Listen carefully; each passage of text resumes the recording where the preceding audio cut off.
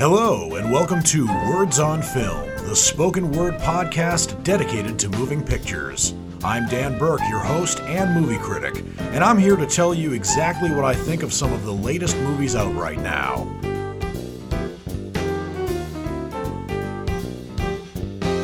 For this show, I have 3 new movies to review for you. 2 of them are brand new in that they came out on August 25th, 2023. The other one I didn't get to review until now. That one came out on August 18th, and I'm going to save that for later in the show. But I'm just going to get to the newest movie that I reviewed right now that's in theaters currently. The first movie I'm going to be reviewing for you is Gran Turismo, and this is actually a movie that's based on a true story in addition to also being based on a video game. I think that's probably the first time that this has happened, but I guess it's technically based on the true story of somebody who actually played this video game, Gran Turismo, and it gives you an idea of how little I know about video games nowadays. I only really know what I download occasionally, like Candy Crush, for example, but the games that come out from PlayStation, Xbox, and those major consoles, I haven't played those games in probably about 20, 25 years, so I'm definitely behind the times when it comes to a lot of the state-of-the-art video games that are coming out right now.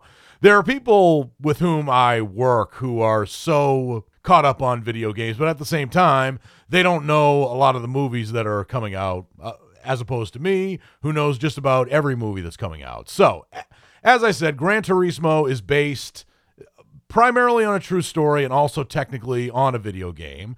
And it's about a team of underdogs, a struggling working-class gamer, a failed former race car driver, and an idealistic motorsport exec who risk it all to take on the most elite sport in the world, which is race car driving. Even though I don't really know a lot about race car driving and I cannot watch it on TV because I'd be bored to tears, I do have an appreciation for it, and yeah, I do consider it a sport. I do appreciate what the drivers actually have to go through, and I know that it can be, or at least I've heard, it can be very hot in that car, and they're also putting their lives at risk. It's a dangerous sport. I appreciate all of that. It's not just somebody who is steering a car and pushing a pedal. There's so much more to it than that. And for that reason, I can appreciate it. So, Gran Turismo is the true story about a young man by the name of Jan Mardenborough, who's played in this movie by Archie Madekwe, who is a teenager who is living in Cardiff, Wales. Cardiff is the capital of Wales, and I think it might be the largest city in Wales, but it's not nearly as large or as auspicious a city as London. And he is a child of working class parents. His mother, Leslie Mardenborough, was played in this movie by Jerry Horner, and his father, who's probably an immigrant to Wales, whose name is Steve Mardenborough, and he's played by Djimon Hounsou. And Djimon Hounsou is an actor I have loved for several years, and Djimon Hounsou is a former model who has so far, I think, chosen all his movie roles very carefully. And like another actor I'll bring up later, even when Djimon Hounsou has been in a bad movie, he's usually not the worst part of it because he gives it his all. But anyway, Jan Mardenborough is hooked on this game, Gran Turismo, and he gets the opportunity of a lifetime when he enters a contest where if he is the winner of the Gran Turismo game, he actually gets to race live in a real Grand Prix event in a real race car. And for somebody who's obsessed with this particular video game, that is, of course, the opportunity of a lifetime. But as Jan Mardenborough learns, racing by way of a video game is not nearly as intense and the stakes aren't nearly as high as racing a real sports car. But of course, he has a mentor in a former race car driver named Jack Salter, who's played by David Harbour. And this is the actor that I've been mentioning who, even if he's in a bad movie, I don't think he's been in a bad TV show yet. I could be wrong, but even when he's in a bad movie, he definitely gives it his all. And I think in giving it his all, he actually elevates what could otherwise be a bad movie to greater heights. And one of those examples is a film that came out in November of 2022, Violent Night.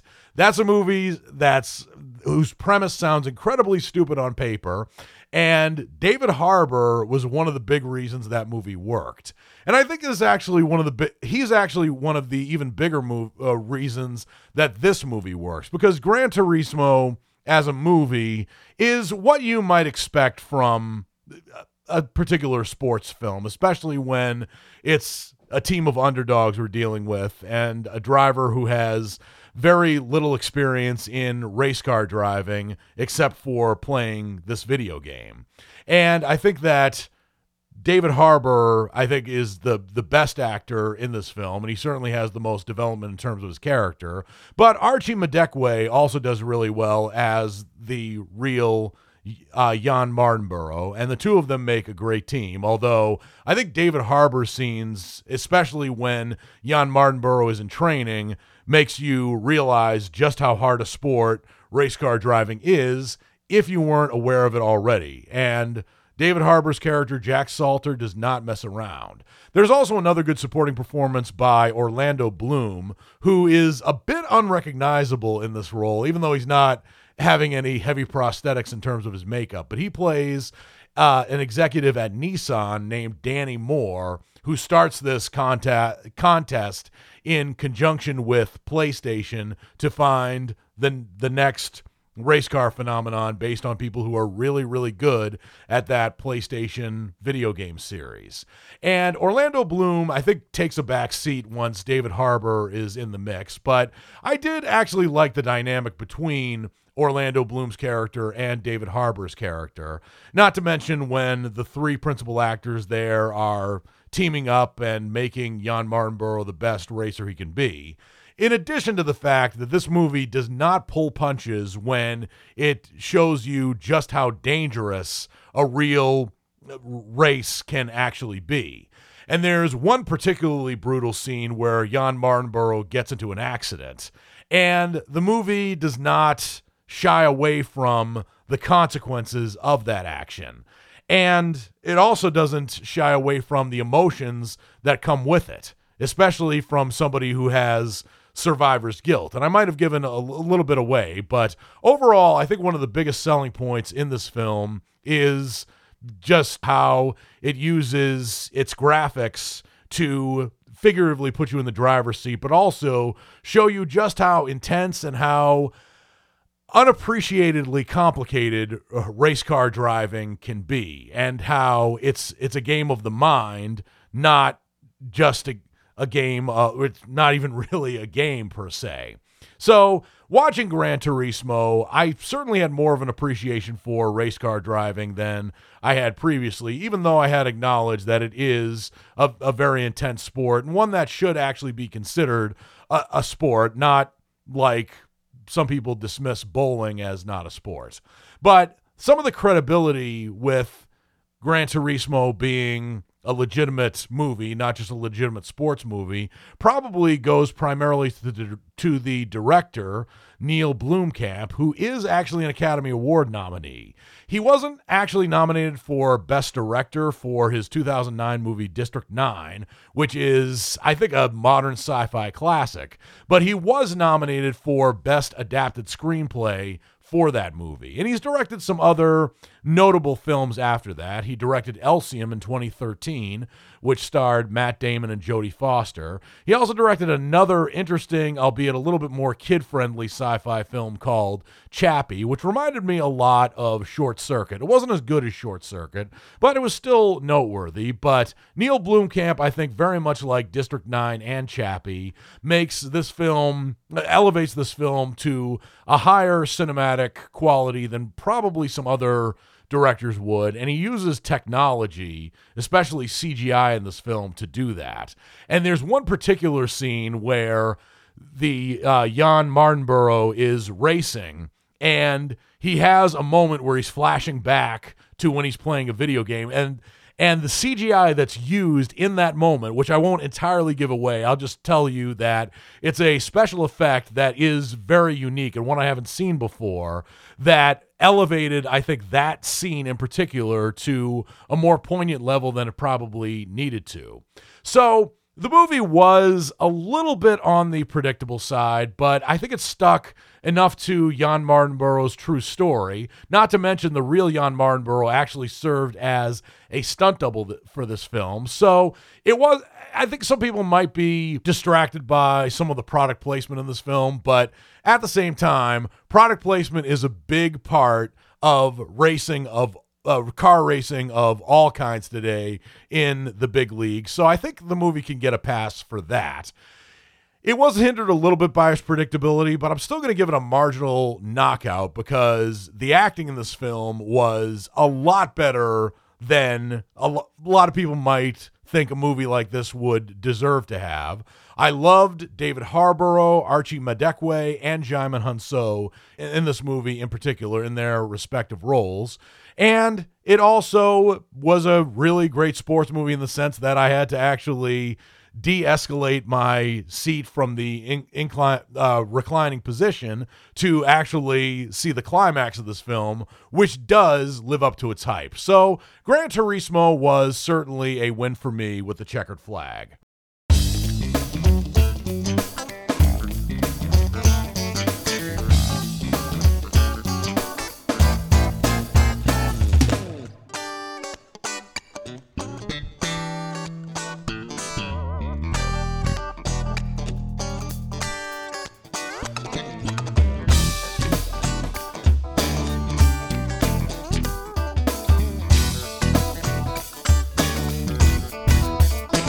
Welcome back to Words on Film, the spoken word show dedicated to moving pictures. I am your host and movie critic, Dan Burke.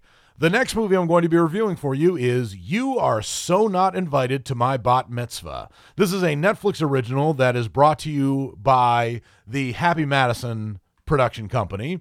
But unlike most Happy Madison productions, this one actually has a predominantly female crew in the sense that the writers of the film are both female, Alison Peck and Fiona Rosenblum, and the director is Sammy Cohen, who had previously directed such films as Crush from last year, but I actually missed that film. But there was one other movie that she directed, but I can't find it right now. But she's had more experience directing TV episodes than she has movies. But of course, with TV's experiencing a renaissance right now in terms of its quality, that's not to take away from her previous directorial experience at all. In fact, I love the fact that a film about a bat mitzvah, not a bar mitzvah, is directed by and written by women, even though some men brought this to the big screen.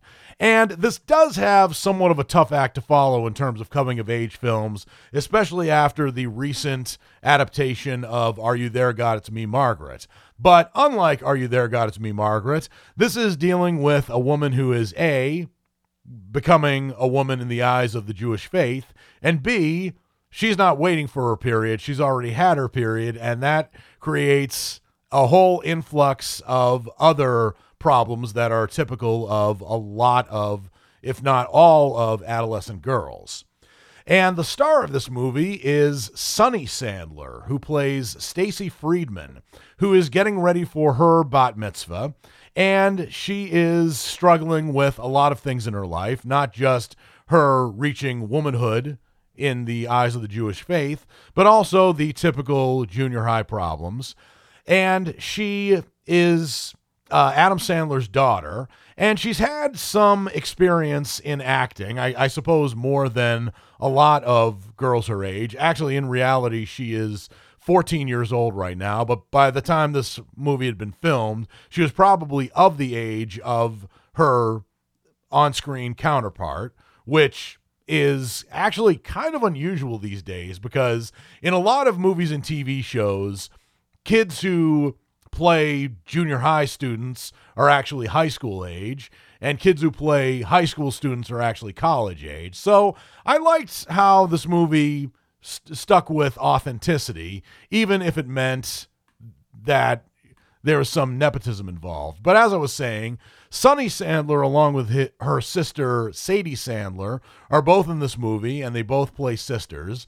And it probably is no surprise that she's had experience acting in many other Adam Sandler movies, including but not limited to both Grown Ups films, Jack and Jill, and Pixels, just to name a few. But rest assured, even though those films were pretty bad, Adam Sandler's daughters were not the reason those films were bad. There were many other reasons why the films were bad. But anyway, just like in real life, Adam Sandler plays Stacy's father, and her mother is actually played by Idina Menzel, who was Adam Sandler's wife in the movie Uncut Gems. Kind of interesting casting choice, especially when you consider that Adam Sandler's real wife and Sadie Sandler and Sonny Sandler's real mother, Jackie Sandler, is in this movie, but she actually plays the mother of Sonny Sandler's character's best friend, Lydia Rodriguez Katz, who's played by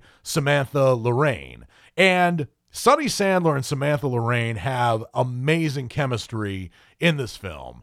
I don't know whether or not they were best friends in real life, but judging from their on-screen chemistry, it seems like they knew each other since they were 6, which, judging from some archive footage that you actually see, they just might have been. But regardless, Stacey Friedman, played by Sonny Sandler, is going through a lot of issues leading up to her bat mitzvah.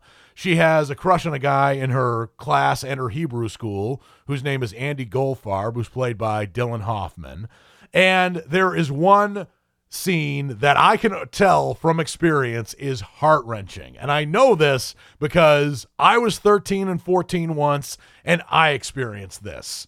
When somebody on whom you have a crush is dating somebody else, and I'm not going to reveal who that somebody else is, but yeah, there are times where I felt like my heart had been ripped in half. And I think that Sonny Sandler plays a lot of these parts incredibly well.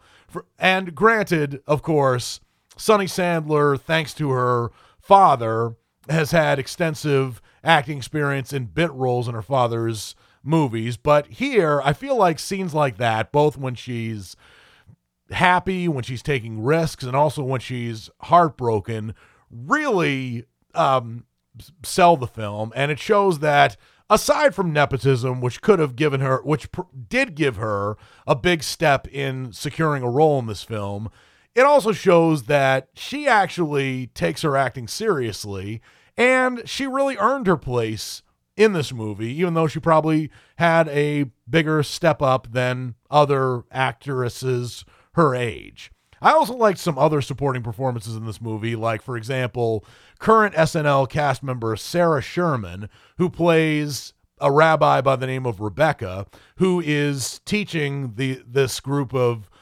barely post-pubescent students about how to prepare for their bar or bat mitzvahs. And Sarah Sherman has, I think, probably a great role in this because she's a rabbi who knows the Torah inside and out, but she also is not as separated from the students age-wise as your typical stereotypical rabbi on film, especially in movies like A Serious Man, for example. But that's a typical stereotypical kind of rabbi, which is good for some of those movies. But here, I felt like in this community in which Stacey Friedman lives, and also in a more affluent Jewish community, you'd probably be more apt to see a rabbi like this. Plus, it bashes one major stereotype about Jewish people, especially those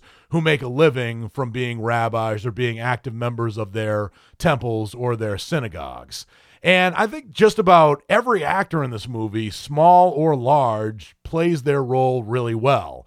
I feel like the parents are a little bit underdeveloped, and there was also a DJ in this film who DJs big events like bat mitzvahs, who I think kind of oversold his role a little too much. But the parts where Sonny Sandler is expressing a lot of anxiety and guilt and also jealousy, those are some of the best parts of the film. And also, watching this film was a tad bit cathartic for me. I didn't grow up Jewish, but I definitely had years where during my adolescence I kind of wished I had hibernated, but they were painful moments that made me who I am today. But at the time, they felt torturous. And I can certainly appreciate seeing a film like this, even though I'm not Jewish and I don't know what it's like to grow up as an adolescent girl. Trust me. But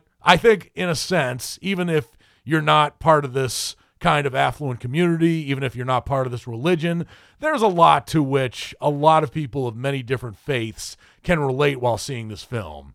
And I also give a lot of kudos to Adam Sandler for taking a back seat and letting his daughters, or particularly Sonny Sandler, shine in this film. Also, Sadie Sandler, who's older than Sonny Sandler, has a smaller role in this film, but she has moments that are poignant as well. I think she's certainly been 13 before, and she knows exactly what her younger sister is going through. Some people have experience with that as well. And You Are So Not Invited to My Bat Mitzvah has a lot of poignant moments. I give it a high checkout. And the reason for that is because I think there are times where, thanks in large part to Adam Sandler and his production company, the movie might have taken a few too many comedic liberties when it didn't really need to. And I think the addition of the DJ, whose name is DJ Schmully, who's played by Ido Mosseri, the scenes he has, particularly there's one scene where he gets into a car crash, and that's kind of played for a bit of cheap laughs. That kind of took me out of the film a little bit. But when it actually stuck to how hard it is to grow up, regardless of how much your parents make in terms of money, that's when it really got to be more of a poignant film. And I also liked many of the supporting performances, especially Sarah Sherman as Rabbi Rebecca. And Sarah Sherman is hilarious right now on SNL, although SNL is going to get a late start because of both the writer's strike and the SAG-AFTRA strike. But she still has some hilariously funny moments on SNL, and she shows in this film that she can shine too. And very good for everyone who does shine in this film.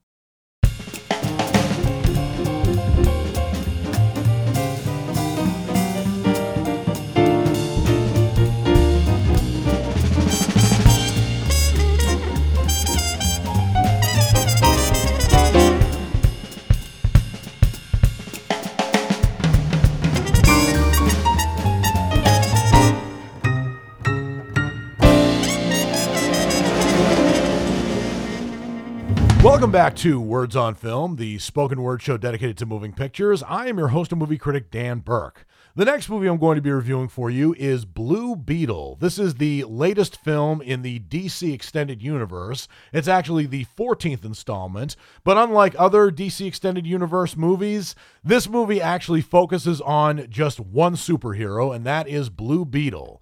Now, Blue Beetle is a superhero that has been around actually since 1939, and Blue Beetle does have a lot in common with Spider-Man and Iron Man and many other Marvel comics superheroes. Not so much DC Comics, although there could be some comparisons drawn between Blue Beetle and Cyborg. But actually, I was not aware of the character of Blue Beetle. I've never read a Blue Beetle comic in my entire life. But I do know from my research that the character was actually introduced in 1939.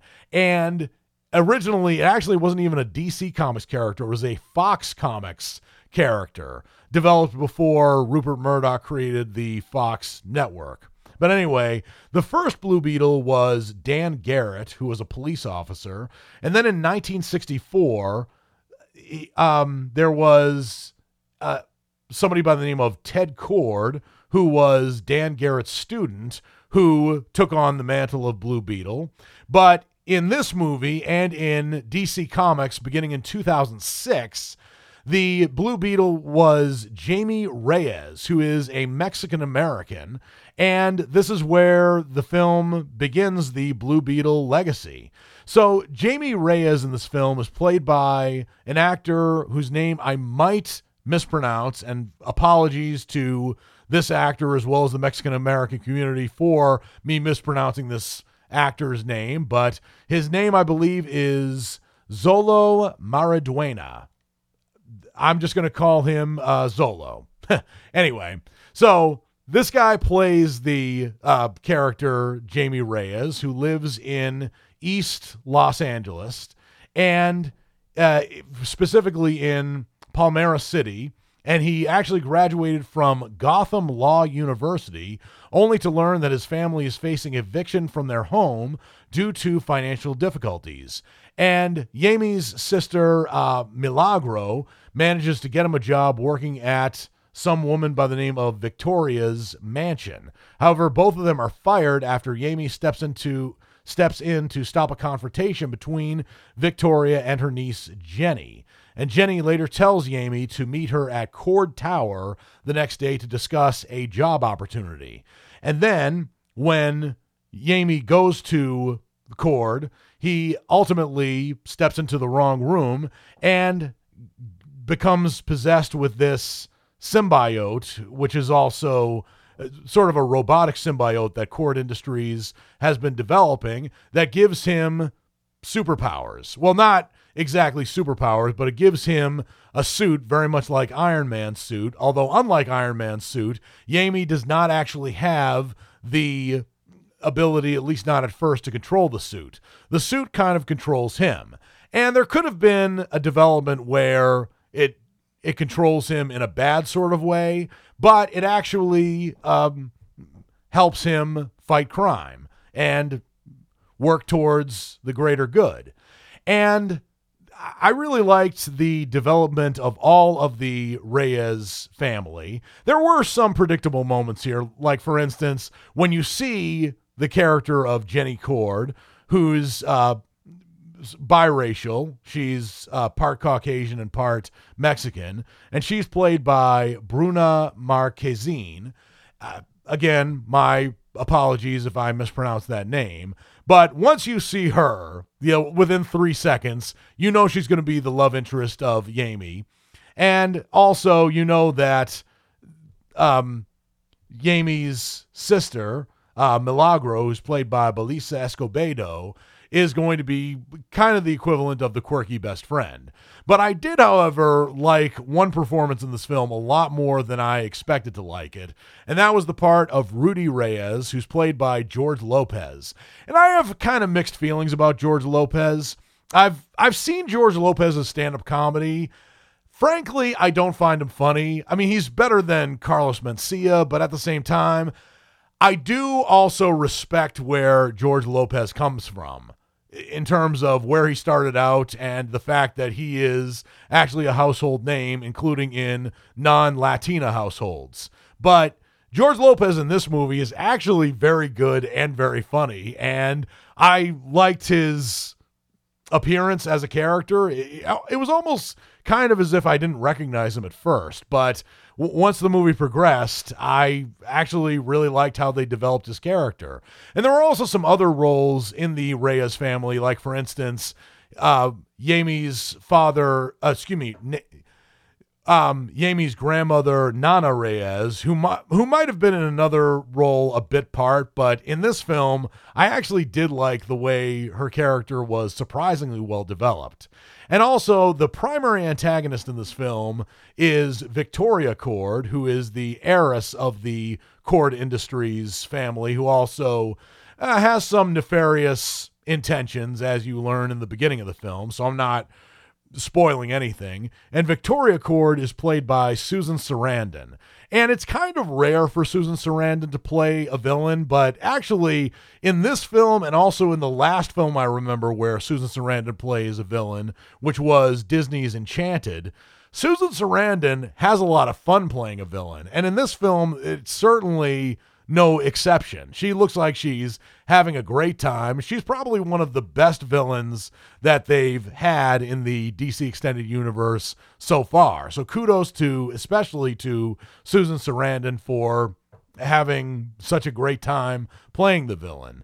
And a lot of people are getting behind Blue Beetle because it's the first major film where a Mexican American is the superhero, and it certainly does have an appreciation for Mexican and Mexican American culture, which I can certainly appreciate. In fact, as the movie was progressing, I was hoping that the Blue Beetle would go down to the Mexican border and just knock down the walls that the Trump administration has built so far. But I guess that might be for another movie, or more for a politically charged movie. Taking out the politics, though, Blue Beetle is a largely, other than the acting performances and the respectable characterization of the Mexican American characters, is largely a standard origin story for a superhero. But I think that this origin film was done better than I expected it to be done.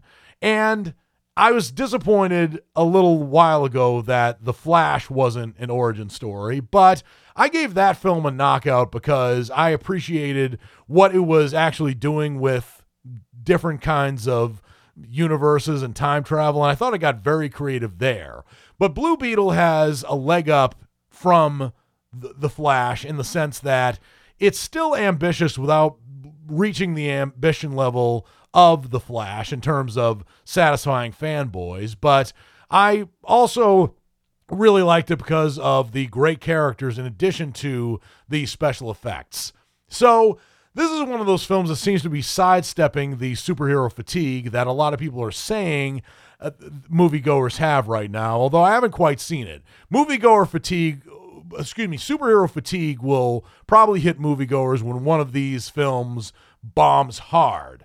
The Flash was a film that underperformed based on expectations, but it didn't bomb hard. And I don't think Blue Beetle will either. I think it will probably be one of those films that will be escalated by way of word of mouth, and actually it deserves it. Maybe the film was a little bit predictable in terms of the origin story and also of the love interest, but I do feel like a sequel can elevate this. But for what it is, Blue Beetle gets my rating of a marginal knockout because of the fact that it's obvious that the writer, Gareth Dunnett Alcocer, and the director, Angel Manuel Soto, have not only a love for this character, but also an appreciation for the other characters in this film. And that's really what sets it apart from some of the other DC Extended Universe films, especially Justice League, that fell flat. And the reason it fell flat was it seemed to be A, in a rush to catch up with the Marvel Cinematic Universe, and B, it seemed to kind of ride on the coattails, seemingly, of the other probably more established superheroes like Batman, Superman, and Wonder Woman. But Blue Beetle has a unique advantage in that it's starting from scratch, and because people like me haven't read some of the Blue Beetle's comics, they are probably going to have a clean slate going in. But I was impressed with what this movie could have done with what was otherwise a predictable story, and for that reason I'm giving it a higher mark than I probably would many other films of that starting origin story.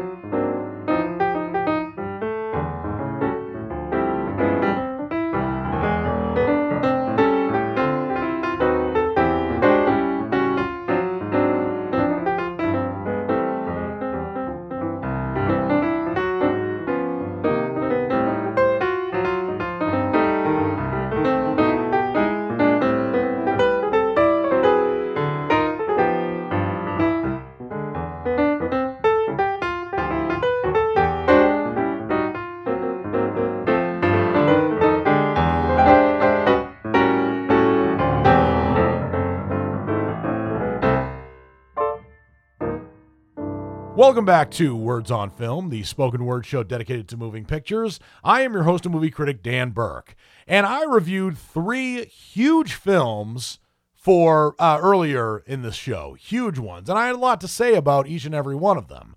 And now that I've reviewed those films, it's now time for me to get into my final segment, or at least the first part of my final segment, which is what's coming up next. And this is a spoken word preview of movies that are subject to being released in theaters and or, if I have time, on streaming for the week of August 27th through September 1st, 2023. Although I will give you a disclosure or a disclaimer. I am actually not going to be hosting my show for September 2nd or September 9th, 2023. And I'm going to be taking some time off, but I will be back for the following week, and rest assured I will have a lot of movies to review for you. I'll probably have so many movies to review that my segment for what's coming up next will be cut dramatically short, but hopefully you guys don't mind. But the segment what's coming up next is a spoken word preview of movies that are subject to being released in theaters and or on streaming, as I said, for the week of September 27th through September 1st, August 27th through September 1st, 2023. And there's one film that is subject to being released in theaters on August 30th, 2023, and that movie is called Slaughterhouse. And no, I did not mispronounce that. Slotherhouse. It looks like a fun movie, and it says on the poster that it's going to be in theaters on August 30th, so chances are it just might be. But the movie is about Emily Young, who is a senior, a senior in college, not a senior in high school or a senior citizen, who wants to be elected as her sorority's president. She adopts a cute sloth, thinking that it can become the new mascot and help her win, until a string of fatalities implicate the sloth as the main suspect in the murders. Hilarious! Oh my God! And I didn't read actually the genres of this film, but it is a comedy horror thriller because it's a killer sloth, allegedly. That's funny. But the movie stars, amongst other people, Stefan Kapicic, Lisa Ambalavannar, Olivia Rove, Sidney Craven, and Grace Patterson, amongst other people. And the character of Emily is played by Lisa Ambalavannar. Great. That's an epic last name, even though I haven't seen her in anything. I know Grace Patterson, but that's really about it. There might be some big star here that's in a supporting role, but largely, I don't know the cast of this film, but it seems like one of those midnight movies you'd see on Halloween. And I am desperately trying not to see movie previews of this because I am on a movie preview fast, as major critics should be. But I'd love to see this film because it sounds so funny. So it might be a film that I will see, and I'll let you know what I think if I see it on a future show. But on September 1st, 2023, which is a Friday, there are a number of films that are going to be released in the theaters. The biggest one of them is The Equalizer 3, where Denzel Washington returns as Robert McCall. And this movie could have been called The Threequalizer, but I don't think an actor as serious as Denzel Washington would have allowed that, especially considering this film is definitely serious. But unlike the first 2 films that took place in Boston, this one takes place in southern Italy because that's where Robert McCall moves, presumably to be in retirement. But he discovers his friends are under the control of local crime bosses. So as events turn deadly, McCall knows what he has to do: become his friend's protector by taking on the mafia. Unbelievable. This is Denzel Washington versus the mafia. This is going to be, I don't want to say it's going to be so good, but man, the premise is really cool. Plus, the first 2 Equalizer movies were amazing. So Denzel Washington stars in this movie along with Dakota Fanning. And I don't think Dakota Fanning was in either of the Equalizer movies, but she was in one film with Denzel Washington when she was little. And now she's a full-grown woman, although she's not getting as many movie roles as her sister Elle Fanning, which is unfortunate because I do think Dakota Fanning is actually a better actress. But some of the other people who star in this film include Eugenio Mastrandrea, David Denman, Gaia Scoldolaro, and Remo Gironi, amongst other people. So this is a film that I will see, and I will let you know what I think after I see it on a future show. There's another film that is subject to being released on September 1st, and this movie is called All Fun and Games. And All Fun and Games is not all fun and games. I think that's a very sardonic title, but it's a horror thriller that's about a group of Salem teens, presumably in Salem, Massachusetts, who discover a cursed knife that unleashes a demon that forces them to play gruesome, deadly versions of childhood games where there can be no winners, only survivors. So this is a subgenre of the horror film that I'm very tired of seeing. It's when they take a game like Truth or Dare or Hide and Seek and they make a horror film out of it. And with All Fun and Games, it seems to be all of the above. My guess is they probably take the game Old Maid, that card game that's so archaic, I even forgot how to play. I think the last time I played, I was 7 years old.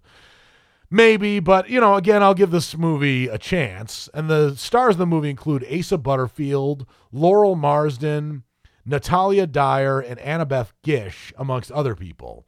So this is a movie that I might see. As you can tell, I'm not too enthusiastic about it. But if I do see it, I'll let you know what I think on a future show. Another movie that's coming out, or subject to being released on September 1st, is a movie that's called The Good Mother. And this movie stars Hilary Swank, who plays a journalist who, after the murder of her estranged son, forms an unlikely alliance with his pregnant girlfriend to track down those responsible for his death. Together, they confront a world of drugs and corruption. This movie is a drama mystery thriller, and Hilary Swank stars alongside Olivia Cook, who presumably plays the pregnant girlfriend, Hopper Penn, Jack Rayner, Norm Lewis, and Karen Aldridge, amongst other people. And Hilary Swank has been largely absent from a lot of films for quite some time. Actually, I discovered a film that she did in 2020 that was kind of under rug swept because of the pandemic, and it might have been released into theaters had it not been for the pandemic. But then again, it looked like an interesting film. I wish I could have seen it so I could review it for you on the show, although I would have made a disclaimer that it's not a brand new film, but I'd be interested to see how The Good Mother is. Hilary Swank has been kind of hit or miss over the last 15 years in terms of her choice of movies, but if I do see The Good Mother, I'll let you know what I think on a future show. Another movie that is subject to being released in theaters on September 1st, 2023 is a movie that's called Marisol, and it's about a young man by the name of Marisol Rivera, who is a first-generation Mexican-American. I'm sorry, it's not a man, it's a woman by the name of Marisol Rivera, and to her, college is everything she worked toward. She spends morning cleaning horse stalls and evening studying.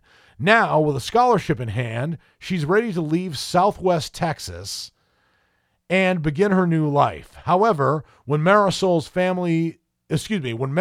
falsely accused of a crime, she learns a heartbreaking truth.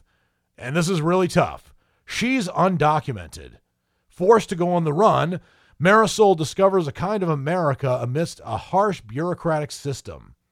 A coming-of-age film through the lens of immigration, Marisol critically examines systemic oppression and the causality of racism. So this is taking on a lot of themes. It is not a documentary. It's a dramatized film, but I can't exactly see what genre this is because the site that I'm looking at isn't telling me. I would imagine it's a drama, maybe a thriller, but the actress who plays Marisol Rivera is Esmeralda Camargo, with whom I'm not familiar. She's definitely pretty, but I haven't seen her in anything else.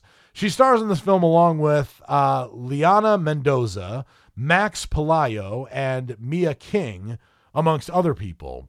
And this movie looks like it might be one of those scrappy underdog Oscar contenders. But again, I'm not saying it's going to be great or not, because every movie is good until proven bad. In other words, I have to see it in order to determine whether it's good or bad or not.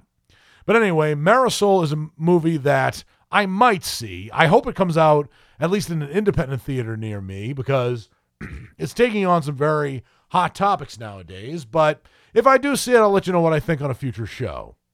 Another movie that is subject to being released in theaters on September 1st, 2023, is a movie that's called Don't Look Away. And Don't Look Away is a combination of a lot of genres, but the primary genre under which it is horror.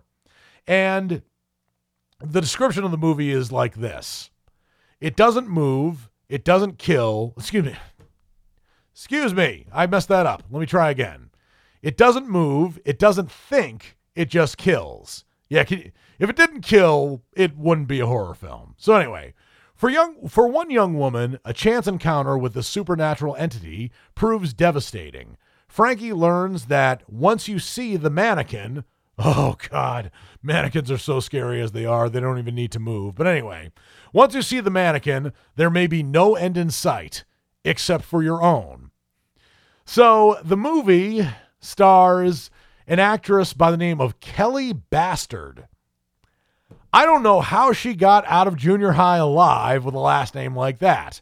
But anyway, she seems like a fine young woman, and she stars in this film along with Michael Mitten, Colm Hill, and Renee Lai, amongst other people. So there aren't any actors that I know who are in this film. But it looks like an interesting film, albeit it's about a mannequin that kills, so you kind of know that it might be pretty scary, at least for me, because I have had times in my life where I've been terrified of mannequins. But if I see this movie, I'll let you know what I think on a future show. And the final film that is subject to being released in theaters on September 1st, 2023, is a movie that's called Mr. Jimmy. And Mr. Jimmy is a documentary. And it's about a Japanese guitarist who dedicates his life to honoring rock musician Jimmy Page, recreating vintage Zeppelin concerts note for note in small Tokyo clubs. Wow. So this is a documentary, and it's gotten some great reviews so far by some of the publications that you would expect, like Rolling Stone, for example. And The Hollywood Reporter also gave it a good review. And I'm trying not to pay attention to reviews that aren't my own, especially considering that I don't want my opinion swayed one way or the other, especially by sites like Rotten Tomatoes. But this movie looks like it's an incredible topic. And Japanese people who have an interest and maybe even an obsession with American music makes for a fascinating movie, regardless of whether it's a documentary or not. I mean, not just Japanese people, but foreign people in general. That's generally a good start for a movie, especially when these people who are not Americans are kind of on the outside looking in. I like that kind of movie. And especially when there's a guitarist who is emulating Jimmy Page. That's a great guitarist to emulate, by the way, because more people know that Jimmy Page is the guitarist for Led Zeppelin than they know that Robert Plant is the lead singer. But that's typical of rock bands of the 70s. For example, Pete Townsend over Roger Daltrey and The Who, Joe Perry over Steven Tyler and Aerosmith, Keith Richards over Mick Jagger in the Rolling Stones, and the list goes on. But in any event, Mr. Jimmy looks like a pretty awesome film, and hopefully it's good, but if I do see it, I'll let you know what I think on a future show. And since I'm not going to be here for the week of September 3rd through 8th, 2023, I might as well give you a sneak preview of movies that are subject to being released in theaters and or on streaming for September 8th. And the biggest movie that's going to be coming out on September 8th, or is subject to come out, is a movie I can guarantee you I'm not looking forward to seeing. And that movie is The Nun 2. It's part of the Conjuring universe. And movies from the Conjuring universe, like The Curse of La Llorona and Annabelle Part 3, are movies that made my worst list at the end of their respective years because they weren't scary, and they also had people who were supposed to be smart do really dumb things. For example, if you see a doll in a glass case and there are signs all over it that say, "Don't open this glass case," don't open it. And plus, the Conjuring franchise has been milked to death. I don't know what kind of story The Nun 2 would be able to tell, except for the synopsis that I'm giving you. I might skip this one, but then again, I might see it because I have seen the original Nun film. That is a spinoff of The Conjuring. This one takes place in France in 1956, where a priest is murdered and an evil is spreading. The sequel to the worldwide smash, because we just can't have nice things as moviegoers, follows Sister Irene as she once again comes face to face with Valak, the demon nun, who I think made a brief appearance in The Conjuring, but because The Conjuring makes a spinoff of every prop that is in the film, I wouldn't even be surprised to see a film from the people who make The Conjuring that's called The Floorboard. You know? Take the wrong step and you'll be smacked in the face. The part of the Conjuring universe. But anyway, The Nun 2 is a film that I don't exactly look forward to seeing, and considering how many films I'll have to see before I come back in 2 weeks, I'll probably skip this one. But if you want to see it, it's coming out in theaters on September 8th, 2023. There's another movie that's going to be coming out in theaters on September 8th, 2023, and that movie is called My Big Fat Greek Wedding 3, which might be an unnecessary sequel, but I really loved the first My Big Fat Greek Wedding. The second one was reeked of contractual obligation, and the plot wasn't all that great, but here I am actually kind of interested in what they would do with the Portokalos family as they travel to a family reunion in Greece for a heartwarming and hilarious trip full of love, twists, and turns. So Nia Vardalos comes back not only as her character Fotula, or Tula for short, but she also comes back as the sole writer and the director of this movie. So I'd be interested to see what she does with this film. And it seems kind of like when the family is actually going to Greece, there might be something more interesting than having Tula's parents renew their vows like they did in the second film. But will this film have a wedding like My Big Fat Greek Wedding 2, but the first You Know the Rest film did, but the second film kind of did, maybe renewing their vows? I guess you could consider that a wedding with the same formalities. Is this movie going to have it? I don't know, but I will see it because I loved the first film, kind of appreciated the second film, but didn't love it. But this film might be good, it might be bad, I don't know, but I will see it and I will review it for you on a future show. Well, that's all the time I have for this episode of Words on Film. I always love talking about movies, and I hope you liked what you heard. If you did, please subscribe and rate the show and leave comments if you can. I would love to get your feedback, even if it's more criticism than praise. This has been Words on Film. I'm Dan Burke, and until my next episode, I'll see you at the movies.